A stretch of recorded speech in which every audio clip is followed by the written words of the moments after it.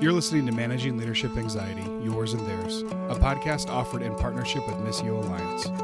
Each episode, we discuss internal and relational pressures, how they block effective leadership, and how we can move through them to a greater health. And now your host, Steve Katz. All right, folks. Hey, without any further ado, I want to introduce my guest, Dr. Heather Thompson-Day. Heather and I just met. We do not know each other personally, but I've been following Heather's work on Twitter for quite a while. Many of you know that I've found some of my best thinkers and best guests just by following them on Twitter. I know social media can be an absolute dumpster fire. It's true. But what's also true is it's become a great democratizer of people's voices, people who have something to say.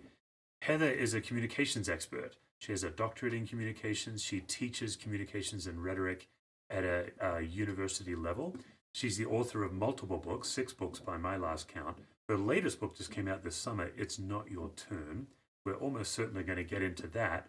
But I was particularly interested in getting some thoughts from Heather on communications, on this generation of students and what she sees, what she loves, what challenges she thinks they face. So Heather, thanks so much for coming on the Managing Leadership Anxiety podcast. Well, I am honored and happy to be here. Excellent. Heather, I should also mention that your hubby, Seth, is a pastor, and a lot of our audience are pastors, so I think there's a lot that you have to say to us. I want to get into communication because I'm fascinated by what happens between people when we have a narrative in our head, but we're not able to hear what each other is saying because the narrative in our head is often taking over. I wonder if you just start there and give us some thoughts. Yeah, so there's actually a strategy I can give you to try to stop that narrative, and that's to put space in between your words. So as something I have my students do in class is between each word, I tell them, I want you to talk to the person next to you set the timer 3 minutes. But in between each word, I want you to put a 2 to 3 second pause. And what that does is it allows your brain, and you'll notice actually first, things are going to get way louder. Your brain is really going to tell you how uncomfortable you feel in those 2 to 3 second pauses. And then you'll start to feel more natural and find your groove. And what it's going to do is allow your brain to select the word you actually want to use instead of filler words that we tend to use that have no real meaning to the message. So this is actually a really good strategy to use if you're arguing with somebody. So instead of dumping everything that person ever did wrong into the current argument, it makes you just say, I am hurt, right? And so now we get to the actual core of what I'm experiencing, and it also allows me to focus my own thoughts and reduce all the anxiety that I'm experiencing and say, what am I actually trying to say? And in as few words as possible, because I have to put a 2 to 3 second pause, how do I say that? So when you're coaching people to have, let's say, an argument, or they're getting into an argument, are you actually coaching both sides to massively slow down their word usage and pace? Yes, I think we have to, because we don't want to. What happens is emotions can take over, and then we end up saying things that we don't even mean. And then while the other person is talking, I'm thinking about what I'm going to say next. So another thing that I would tell people to do is you can only talk for like 20 to 30 seconds, which your brain only remembers about 20 to 30 seconds worth of information anyway, pastors. So remember, as you're writing a sermon, this is important, because I tell people, if you're writing a sermon, the only thing people are going to remember in your 30 minutes is 30 seconds. So how do you control what those 30 seconds were? And you can only do that if you really know what you're trying to say, and then you say it several different ways so that they fully understand. So something I tell people is, you're going to talk, each person can talk for 20 to 30 seconds. And then when you respond, you can only respond to something that person just said. And that's how we practice active listening. I cannot bring up something that I wanted to say that was in my mind. I can only respond if it directly correlates to something that you just said in your 20 to 30 seconds. So you quite famously have a wonderful set of tweets and Instagrams about your marriage. Like it's just I fun, do that a lot. Yeah, it's fun. It's fun and funny. Is that how you and your husband also try to resolve conflict? Is extremely slowly? If I am in control of myself, I will tell you, I am the worst. And he would probably agree with me on this. I am really good with everybody else. I am the worst with him. Nobody is able to make me angry quite as quickly as my husband can. Also, there is nobody I am more dependent on in this world than my husband, right? So that's another thing in communication. Sometimes we misunderstand our need for somebody else's approval of our choices or our decisions, and we say, oh, I just have so much conflict with this person. It's not that this relationship is inherently filled with conflict. It's that this person really matters. And so when they say something that goes against what I would want them to say, it matters, and I can't sleep, and I have to talk about it. So that is definitely the relationship that my husband and I have. And I would say a lot of the things I know to be true go out the window when I'm talking with him. Yeah. And once you've noticed that you've gone from 0 to 60 in no time, what's your best technique to start to de-escalate yourself? Oh man, I am a big fan of saying, let's pause this conversation. And I'll say this is something he has probably taught me. I am somebody that wants to get closer to it and really understand and doesn't want to go to bed until we've hashed it all out. And he is somebody who will say, I am going to go on a 5-minute walk, but I will be back and then we will finish this conversation.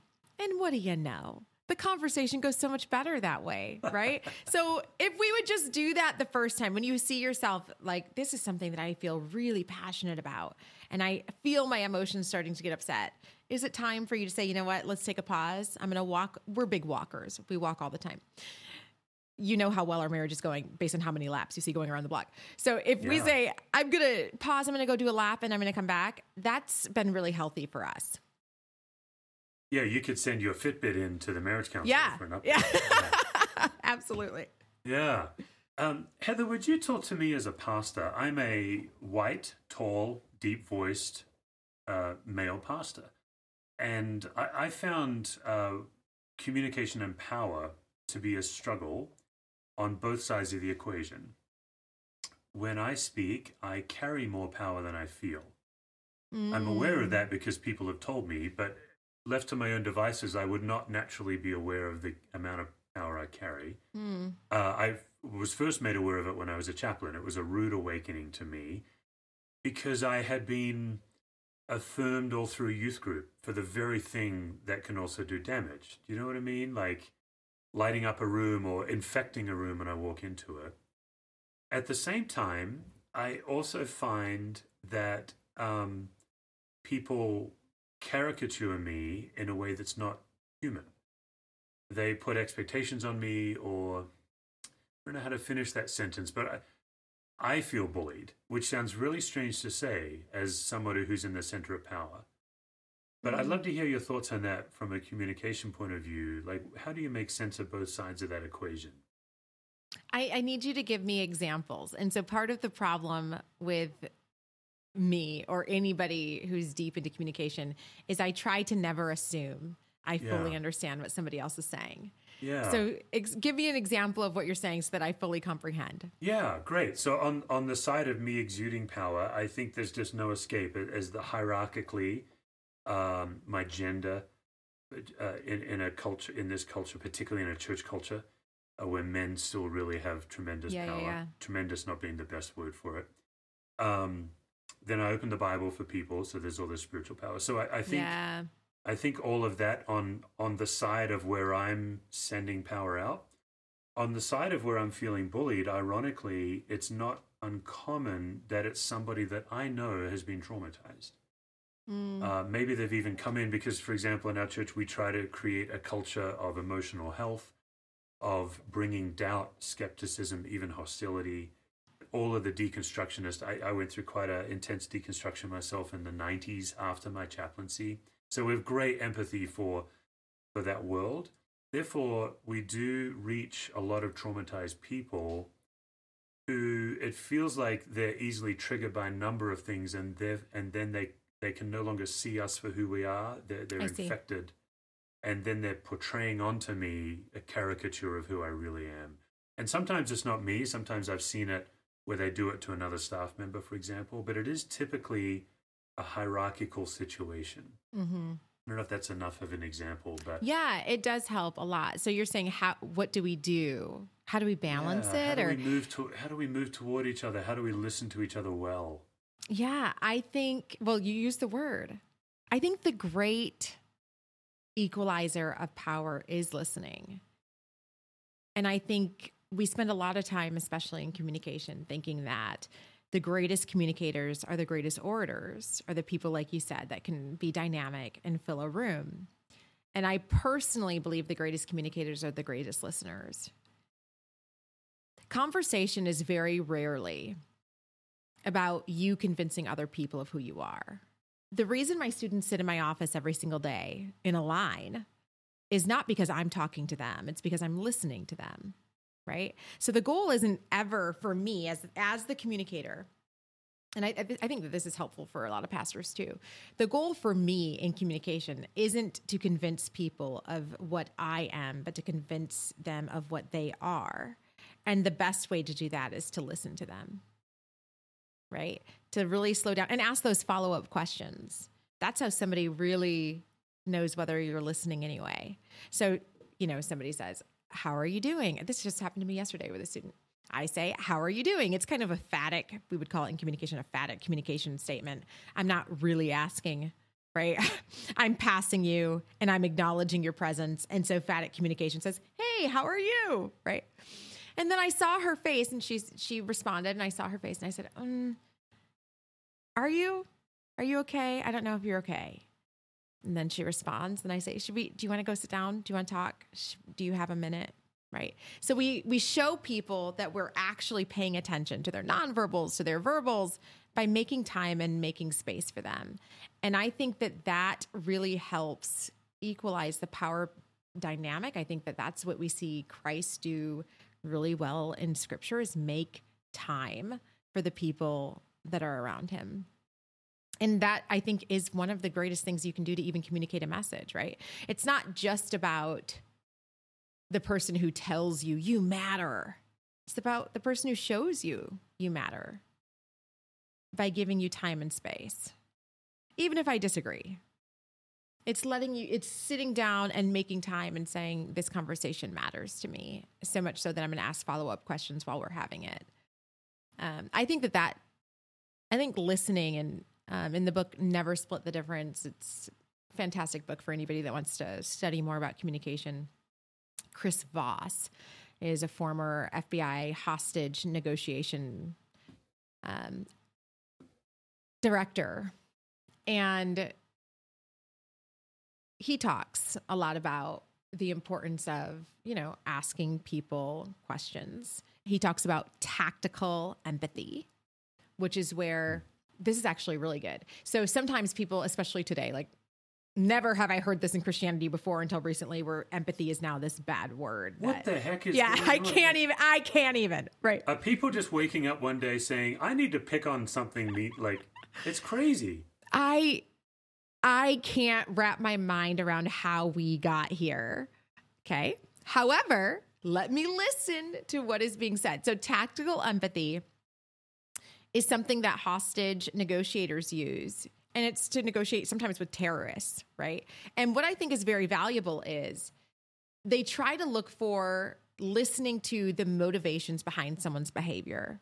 That doesn't mean I'm talking to a terrorist if I'm Chris Voss and I'm the director of the FBI.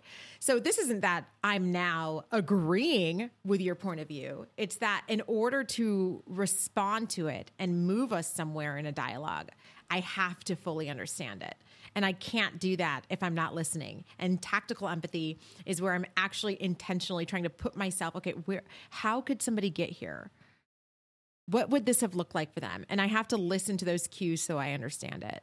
So I just think if Chris Voss can practice tactical empathy with terrorists, I would think that Republicans and Democrats can do it with each other, right?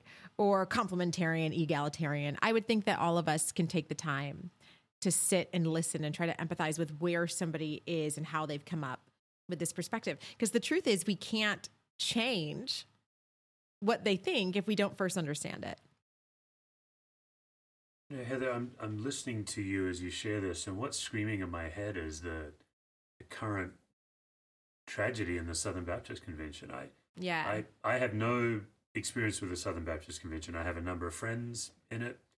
But as we're recording this, we're talking about the simple question, will they acknowledge abuse, rampant abuse, systemic abuse, or will they cover it up? What are you seeing in that? I'm assuming you're following along on some level. I follow because I'm on Twitter, and so I know way more about the SBC than I ever intended to. And I think I'm slightly jaded on almost every organizational power structure, right? And the SBC is the largest, I think, in the United States, right? Yeah. So I just think the bigger we get, the more intentional we have to be. We know just on a personal level how power changes the brain. It's actually a drug. Like, there should be warning labels on power. Empathy, talking about empathy, power like deadens your brain to empathy. It shrinks that part of your brain. And so I'm just very skeptical of people who achieve great deals of power who aren't being incredibly intentional about how to keep seeking out humility, how that's going to play out in a human experience. And so that's just true of all, like, government, all of that, especially I think in the church. It just becomes a very dangerous game that I don't have any desire to get better at. And so I just, on a personal sense, and I think as somebody in ministry, I can relate this with pastors. On a personal sense, I would really caution people to not seek powerful ministries, but effective ones. And if we're looking to make an impact, if we're looking for influence and to be effective, we can have that without having massive churches, right? Yeah. You don't need power to be effective. I think where things get really tricky nowadays is, I think, as a general statement, the boomer generation really was excited about bigger is better. Right. I'm a Gen Xer. I'm afraid to ask, Heather, are you a millennial? I'm a millennial. Yeah, okay. I'm 34. I'm an old man. I'm 49. Gen X, some would argue the best music ever in the 80s. But I don't think we're as motivated by that, and I might be wrong. But what's interesting now is it's not bigger structures, but it is bigger platform. There is a whole new thing of, I call it curated authenticity. It looks authentic, but it's very polished. You know, some of the Instagram influencer type stuff. Right. Is that not just a reiteration of the same problem? Yes. I think it's all deeply problematic. And so I just think that there's things we have to do if we're getting online. And actually, we can tie this back to communication. In communication, one of the greatest social science papers ever written is called The Strength of Weak Ties. And essentially, that whole premise says we focus all of our energy on strong ties, people with whom we have really deep emotional bonds and connections. But it's actually weak ties that make a greater impact on our life. So my approach to social media is to really pay attention to the person. If I am going to stop because Beth Moore comments on my post, I had better also stop for the person who has 2 followers. And I actually dislike when people say, I just saw somebody tweet this the other day. And I understand the thought process because I think they think it's a bot or something, where people are like, if you don't have like 200 followers, I don't follow you back. I don't get that. And I see people say that a lot, like, oh, what is your criteria for following people back? Man, for me, it's just, I follow back anybody who's nice to me. If you are nice to me and you take the time to comment and engage with me, I will probably, if I notice it, I'll follow you back. And I want to make sure I'm responding back to you. But that's what social media, by the way, is supposed to be. Social media is inherently social. It's supposed to be a social place, not just a platform where I extol all of my wisdom, but spending time and energy retweeting other people, commenting on what's happening in somebody else's life, right? The strength of weak ties. Every single tie matters, whether it's somebody in a deep personal connection or somebody with a less impactful role in your life because you just see them on Twitter. Actually, it isn't always quality over quantity. Sometimes lots of quantity makes us feel safe and secure and has a better well-being too. Making sure I stop for the coffee barista when I pull into Starbucks and she talks to me, that matters. That weak tie changes my day. So how do we show appreciation and dignity and value to people, especially on these platform type social media adventures? And I just think we have to take time to pause and see what's going on in other people's lives and make sure it's not just you. Heather, I want to run something by you. I'd be curious your take. When I've been in church ministry 25 years, and 15 of them, I was in some kind of associate role as a youth minister or I did crisis intervention work in Las Vegas. 16 years ago, I stepped into the lead pastor role, the primary communicator, I guess you would call it, for the church. And I remember early in being a lead pastor, 15 years ago, I sat down with an old-timer preacher. He'd been a preacher forever. And it was almost like he was incapable of having a dialogue. We sat down for lunch, but his conversation was taking us to a curated place. It wasn't so exaggerated that all his points had the same letter. It wasn't quite to that point, but it was a sermon. Like, he had preached so much that he had forgotten how to dialogue. That was my assessment. And I remember I was like 32 thinking, God forbid the day that happens to me. But the longer I'm a preacher, the more social anxiety I get in a public setting because I'm always wearing more than one hat with everybody in my congregation, whether I want to or not. Like sometimes I've had this happen, someone will come over for Christmas Day. My pastor hat is off, but they've put it on my head again. Right. And over time, it's a struggle to keep being exactly human-sized. I keep having to fight against this caricature. I don't know how you hear that through a communication lens, but I'd love to get your reaction to that, particularly, Heather, because your husband Seth is a pastor, so you see some of these power dynamics as well. Yeah. And in communication, we would say we respond to one another according to the roles we are playing. And that happens more so with weaker ties. So the closer we get to people, the more likely we are to say, okay, I'm no longer acting in my role, but as an individual. And of course, I think what I've seen with pastors is people have a need to want somewhere to aspire to spiritually, right? I want to believe that if I do the right things and read enough scripture and say the right prayers, I can get to be you. And then everything will make sense. And so I think that creates a really unhealthy dynamic for a pastor who is very aware that you kind of never graduate from needing to figure things out, right? Or from struggles, or from fear, or from doubt. So even if I've achieved this worldly sense of success or power or whatever, I'm still largely the same person. I'm still a human being. I just have sometimes better strategies. At least I can say that for myself. I think I've developed better strategies to deal with my anxiety or my fears or my doubts than I used to have, but I still have them.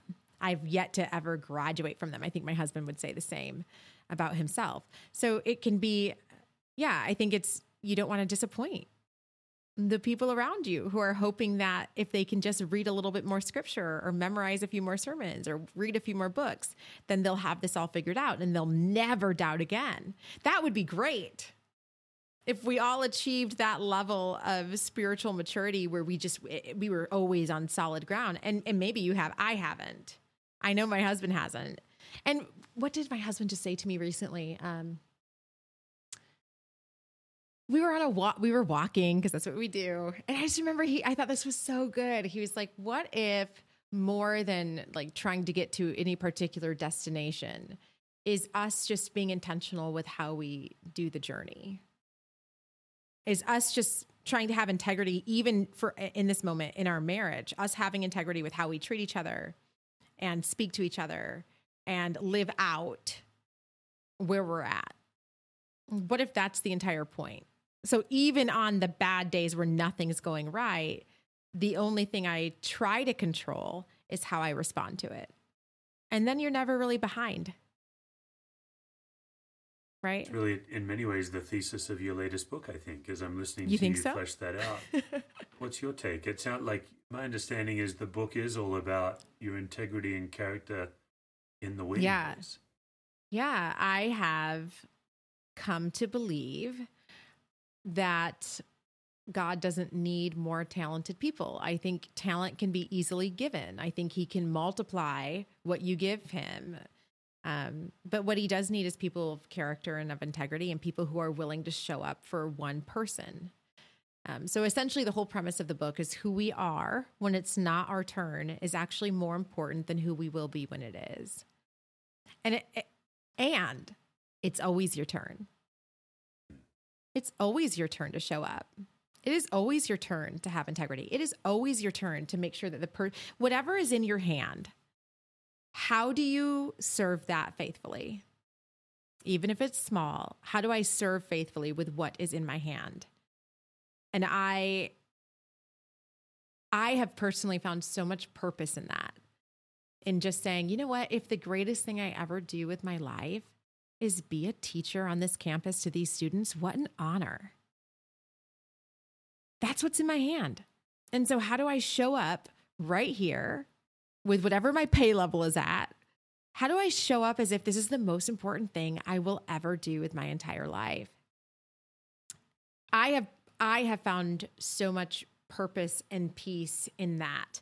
And I have found for myself where I feel like, oh, I'm not in my purpose or I don't have peace, it's because I'm looking way too far ahead instead of just looking at what's in my hand and saying, how do I steward this faithfully today? It's give us this day our daily bread, right? We should know it, but yet it's so much harder to actually live out.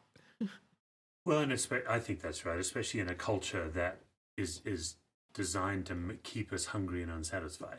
Right. I mean, that's part of it, is we are being discipled by this culture that we live in. Heather, I think the first thing that struck me as I first kind of heard your voice and started to follow your thinking was the way that you always allow context in your communication, not just content. I'm thinking about the tweet that's pinned to your wall right now about the student that came in with a 1.3 or a 1.6 GPA, graduated with high honors simply because she now had a bed. Like it was the first time in her life she had her own bed. It seems to me that's part of what is your power as a professor, is creating a safe place for context to inform content. I'd love to hear your reaction to that. It's funny you say that. In communication, the number one, like every communication class will tell you, content is king. At the end of the day, content is king. I think you're right. I think context is king. You are a different person based on the context. And I feel like that's actually very humbling. And that's how, even if we're somebody who has a lot of opportunities and has reached a certain level of power status, it's very important to remember that context is everything. The best way I can illustrate this, and then we can make this applications to other things, but in this famous Princeton study, it's in the book, The Tipping Point by Malcolm Gladwell, famous Princeton study where pastors are on their way to go preach a sermon on the Good Samaritan. You're right? hurting. I know where this is going. You're here to hurt me today. And well, no, I think it's actually helpful, right? Yeah. So they're on their way to preach the Good Samaritan. And if the person tells them, you better hurry or you're going to be late, as they walk, then they plant somebody who's like laying in an alley, moaning, looking for help. And most of the pastors would walk right past that person on their way to preach a sermon on the Good Samaritan. But the pastors who stopped were the ones who were first primed by saying, hey, you're going to get there a little bit early. You have a few extra minutes. So why don't you head on over right now? You'll get there early. It'll be great. And then when they see the person, they stop. So it's not that seminarians or pastors are evil people inflated by power and narcissism and blah, blah, blah. It's that when we go through life rushing we miss the context that's all around us, right? And so much of our choices really are dependent on the context that we find ourselves in. And for me, that's helped me be very connected to myself and the people around me, because I stopped believing oh my goodness, I was the worst. I used to believe there were good and bad people. Very, very clear. I used to really think everything was very black and white. But then I met more people and I found more context. And I realized that some things are right most of the time, but maybe not this time, right? Depending on the person and their experience and their context. And it just gave me a better understanding of the world around me and has made me, I think, really passionate about trying to open other people's eyes to this as well. Because I'll teach a class and I'll have 35 kids, all at the exact same private school, Christian, same time of day, same state. We've all ended up in this room, but yet we've come from totally different contexts. And so as we listen to the exact same information, it's striking different people very differently. And so how do we just stop and say, tell me about the context by which you see this? One of my favorite quotes, and this is why I love the education process, my favorite quote by Sidney J. Harris is, the purpose of education is to turn mirrors into windows. And that's what higher education did for me. I think that's what it's supposed to train people to do, is to not just look in a mirror and say, how do I see this? And how does this affect my context? But to look out the window and say, okay, there's tons of different people. How may they see this differently? And how can that inform how I see it? It's just this really beautiful process that allows you to constantly keep growing based on the people who are around you and come into your sphere. Yeah, I could imagine some people listening to you and just saying to themselves, boy, that sounds like a lot of work, or that sounds really messy. But I would simply make the argument that you're doing all this work anyway, one way or another. It's just a matter of whether it's reactive or whether it's deliberative. I think, Heather, probably the largest leadership lesson of my life, I think, is probably, if I really genuinely want to help someone and be fully present to them, I better be present to myself first. I think I have this twisted version of selflessness that I actually believe is selflessness, and it's really not, like that others-focused thing. But that was the lesson that was forged in me as a chaplain, is when you are in the room with a dying person, you cannot be neutral. You are having an experience. I was a newlywed when I was a chaplain, and I remember getting the beat to rush down to the ER because an ambulance or a helicopter is about to show up. There's going to be someone on a gurney, and then a minute or two later, there's going to be a family. And I would consciously beg God that it wouldn't be my wife on the gurney, which is a completely human, natural thing to ask God for. But then when it wasn't my wife, I'm now celebrating. And you can't be present to someone in pain while you're throwing a party. But if you're not aware of that, you won't be present to them at all, you know? And that's the challenge I face as a pastor, is believing I have the emotional capacity to be as present as God requires to the people that are asking for it. When we wrap up, I'll be making a phone call to a young mum who just discovered her husband has stage 4 cancer. Oh, man. And she's freaking out. And a lot of what I'm doing is managing myself so I can be present. There's no question in there, but that's my response to what you're saying. But you know what I would say? What you've stirred in me is just that's something that I need to work on in myself. And I think this is a flaw of many Christian women, is to put yourself last. Yes. As a white man, I would say yes, that's true. Yeah. And so that's something, even just listening to you talk about that, it was just very convicting of, yeah, I need to make sure that I am serving myself too and know where I'm coming from, because that's what's going to keep me healthy as I continue to serve others. I do think it is a generalization that Christians who are in some kind of a caring industry, which I think you and I are both in, whether you're pastoring or teaching. I think we believe that focusing on others is selfless, and I've come to believe it's not. It's actually, what is it? It's like a distraction from the more difficult work of being present to myself and present to God, I think. But Heather, I do quite a lot of work with Christian women and men in leadership, and I've got two questions for you, specific to men and women. It's alarmed me that when I do inner critic work with people, the story we tell ourselves about ourselves, it's only ever women that say that their inner critic has two messages: you're not enough, and you're too much. And I don't have men that say that. Usually we say you're not enough. There's very few men that ever say you're too much, you need to shrink yourself down. Right. What's your reaction to that dualistic message? There's so much into that, right? I think women go through life, even just if we look on a basic level, you go through life being told you want to be good enough so that someone will pick you. And so it's a constant performance of how can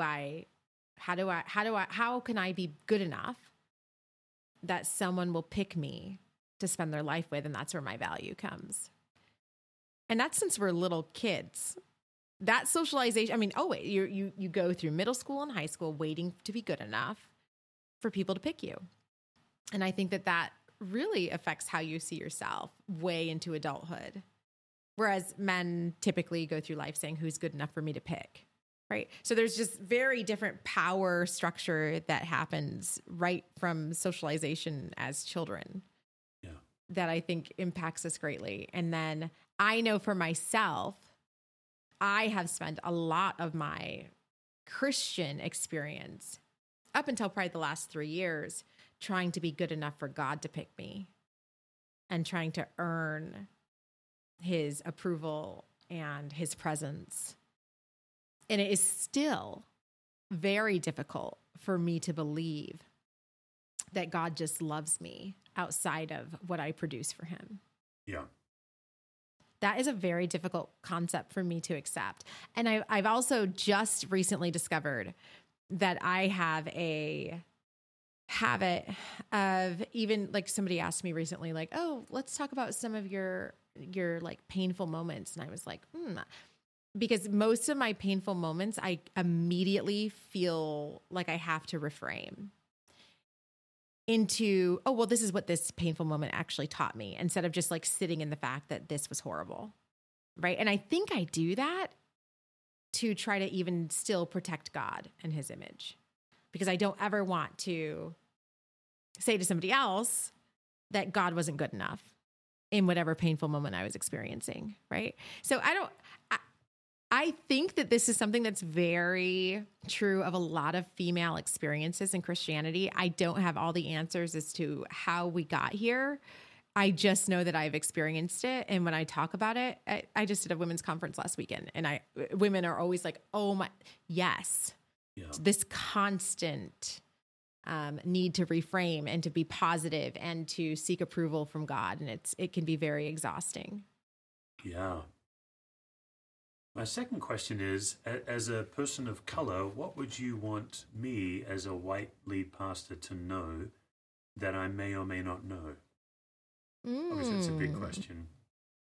I think in some of it you would have even just said by asking. I think what I would want white pastors to know is that there's a lot that you don't know.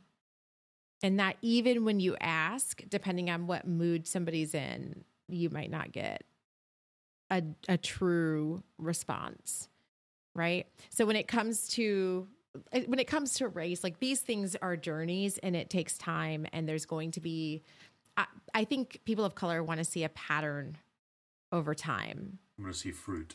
Yeah. Instead of just, because my mind immediately went to, like, after George Floyd, white pastors calling their Black members and saying, what can I do better? Right. And that's one. And I think a lot of people appreciated that. And that's one conversation. But how do we continue that conversation? Well, and so even I hearing from many African Americans who said, look, I don't have time to educate you. Like, there was also that kind of weariness, right? Like, it's not my job to then inform you to something you weren't aware of before, or Yeah, and so I want to speak to that for 1 second, just because I have a dear loved one who just went through an issue at work, at a hospital, and they're a doctor, where somebody used the N-word, and then the other people in the room came to this person that I love and said, how do we handle that next time? We feel like we didn't do the right thing. And it's like, they're not the diversity and inclusion representative on that healthcare facility. Why don't you spend time? So I think that's true. What I would say is spend time, do the work, read some books, educate yourself. Yeah. And don't put that burden always on people of color. Because sometimes I think, just like everybody's so exhausted right now that they may not even want to get into that conversation. But a really great book that I just went through this year was Caste by Isabel Wilkerson. Highly recommend. That book was super informative to me, to just understanding the long history of racial injustice in this country. But start reading and see how can I learn more so that I can show a pattern of behavior with people of color that I care as we have these conversations.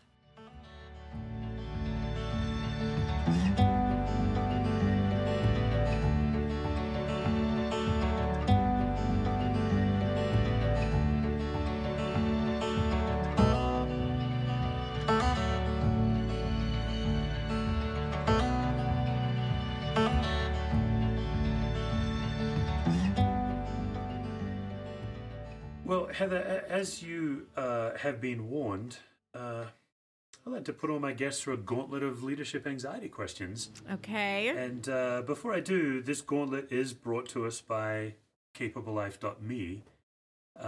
So many people are on the emotional health journey. A lot of people are big fans of Enneagram. I think Enneagram is great. But my field is helping us notice our reactivity. Okay. When we're getting reactive and when we're seeing reactivity being contagious in a group. So CapableLife.me is the online community with resources. There's a confidential discussion forum. There's monthly Zooms. Anyone who wants to check it out, you can check it out and join today. And Heather, let's kick off the gauntlet. Just a handful of questions on anxiety. Here's the first one. It's pretty typical for most of us that the same situations generate anxiety. In other words, our anxiety over time, if we notice it, becomes predictable. Would you be willing just to give us one situation in your life that you know is a guarantee it's going to make you anxious? Oh, if I'm waiting on an answer, does that fit? If I'm in that right now. So I had said before we got on, I am waiting to find out, or I'm waiting to find a house. And I really felt like God had called me to come back to Michigan. So I moved here. And so I'm trusting and believing that he has a home for me as well, because he knows what I need when I come. And so the typical anxiety that I face is, will God show up for me? And that's a reoccurring theme in my life is, will God show up for me? Because I told everybody that he would, and will he actually do it? I'm curious about that last thing you said. I told everybody he would. Does that connect to this idea that you are, for better or worse, God's PR person in some ways? And this is true. I'll say this about myself. This is true of anything that I really care about. I tell everybody. So I'm also a huge Taylor Swift fan. I'm obsessed with Taylor Swift. Everybody knows that about me. If you take a class with me, you are going to hear about Taylor Swift. Likewise, Christianity and the gospel and my relationship with Christ is like bar none the best thing that's ever happened to me. Yeah. And so I will tell everybody. And it's not that I'm trying to intentionally be a certain way. It's just that that's my personality. I love telling people about things that really matter to me. Yeah. We're way off the anxiety gauntlet now. Well I'm sorry. You're the first guest ever to kick me off the gauntlet, but I can roll with some T-Swizzle. Okay. What's your favorite era of hers? Oh my goodness. Style? No, so right now, I think she's putting out I think she is her best self right now.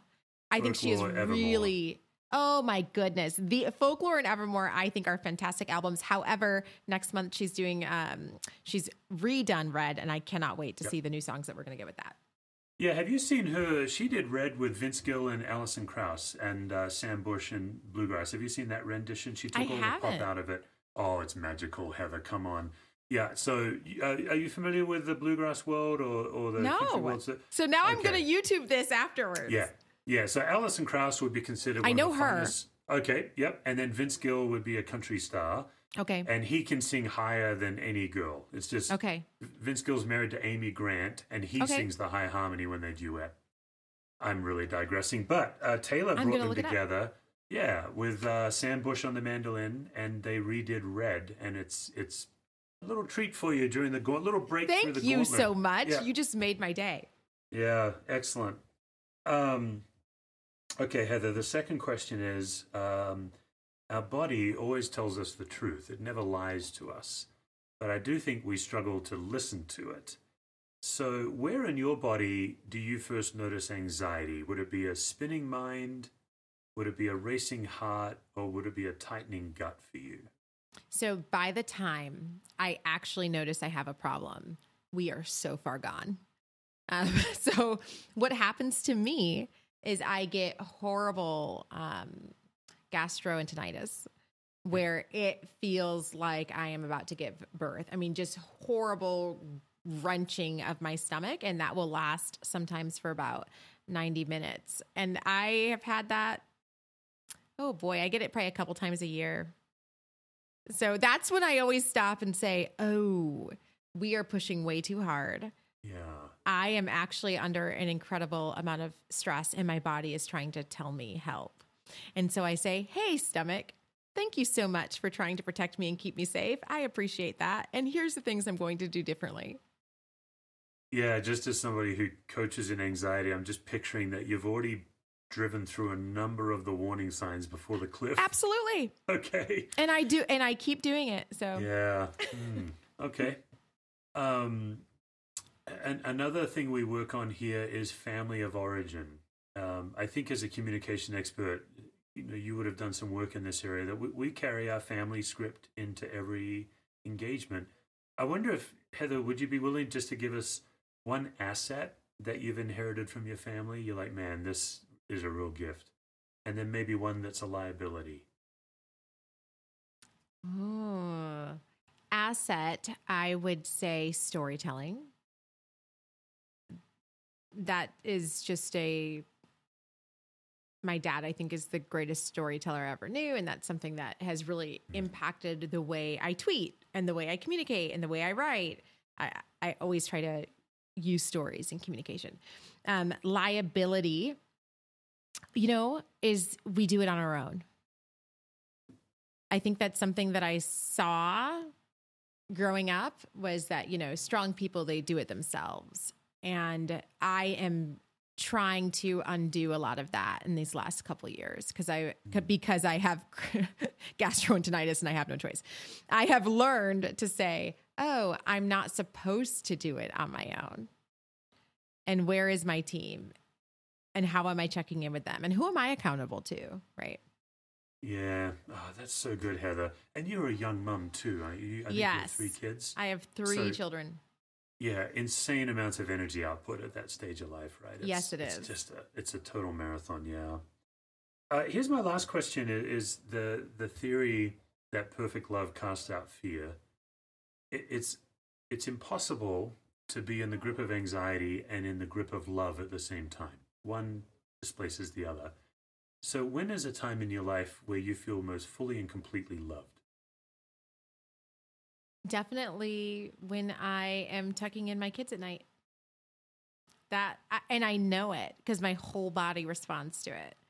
So I try to really take that in. Lately, it's really hit me that my daughter is 9. So lately I've realized, I have like 5 really good years where this is still happening before, they're just at a new stage and graduating from high school or whatever. And so I'm really trying to not rush through those moments. I'm a rusher. I'm always moving to the next thing. And so I'm trying to be intentional and say, hey, I feel peace right now. And so let me take this in. Let's stretch this out. Let me lay in this bed with them for the next 30 minutes. Why not? Heather Thompson Day. For folks on Twitter, she's one of the best followers you can have on Twitter. As she said, she's passionate about storytelling. And she's so good at it. You can follow Heather at her website, heatherthompsonday.com. Her latest book, It's Not Your Turn. Heather, thank you so much for joining me on the Managing Leadership Anxiety podcast. Thank you, Steve. An honor. For more resources, visit stevecusswords.com or missioalliance.org.